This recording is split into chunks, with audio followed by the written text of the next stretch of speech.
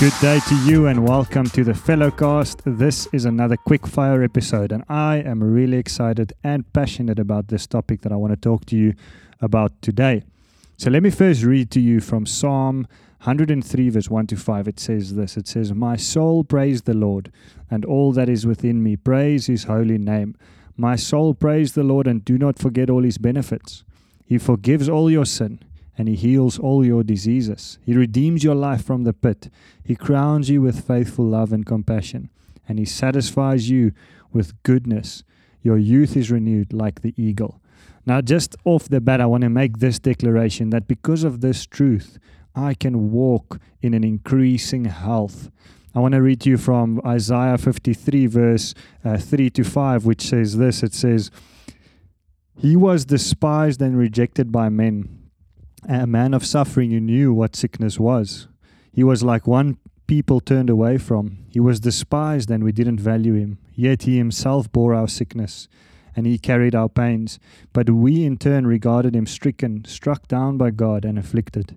But he was pierced because of our transgressions, crushed because of our iniquities. Punishment for our peace was on him, and we are healed by his wounds." What a great promise for us. Both these verses, both these sections of scripture speaks to the promise that first of all, God wants us well. And that's why I want you to, even right now, just declare, God wants me well. I can walk in an ever-increasing health. Why do I say that?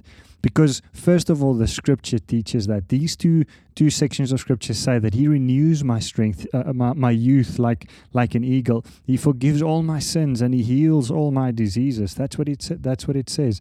Jesus took our sickness in his body, and by his stripes I am healed. By his wounds I am healed. So you need to make a decision today, regardless of the reality, the natural reality that you are facing. Maybe you are sick today as you listen to this.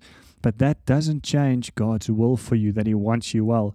And you need to then choose to believe his promises, even if it's not your reality. I know it's so difficult sometimes when someone says, but you just have to believe, or you just have to take this promise. But in your body or in your circumstance, you are seeing the opposite. Well, that's true for so many areas of life where we might be suffering financially, we might be suffering in relationships, struggling to find a job or whatever it may be.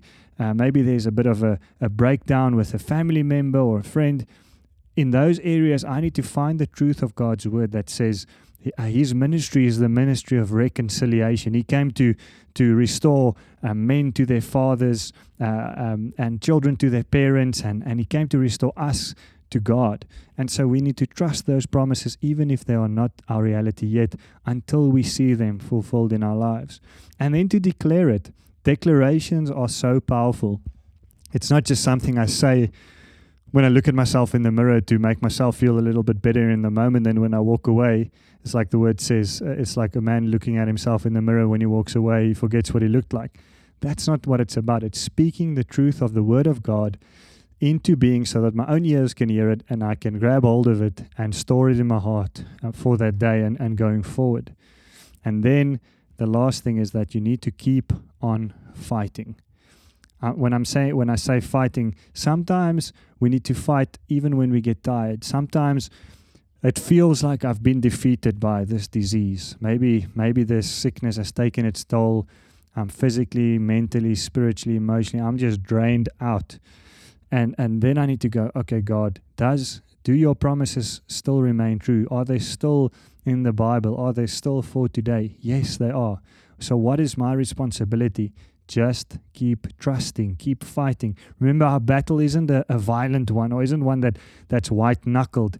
It's fighting with faith. It's fighting with my faith, putting my trust, keeping on to choose to put your faith in the promise of God, that he wants you to walk in an increasing health. If you are sick today, I want to just pray for you right now. I want to pray that God would touch your body, that these scriptures would become a reality in your life, that he will heal all your diseases according to Psalm 103 verse 3, and that by his wounds you would be healed today in Jesus' name. That any source or cause of sickness in your life would be destroyed right now by the power and the love of Christ. In Jesus' name I pray that. And then I ask, Lord, that every true scripture, every true word of yours that says that you want us well would be instilled in hearts as they hear this word today, would be held onto and would be trusted upon until they see the breakthrough. Bless you today in Jesus' name.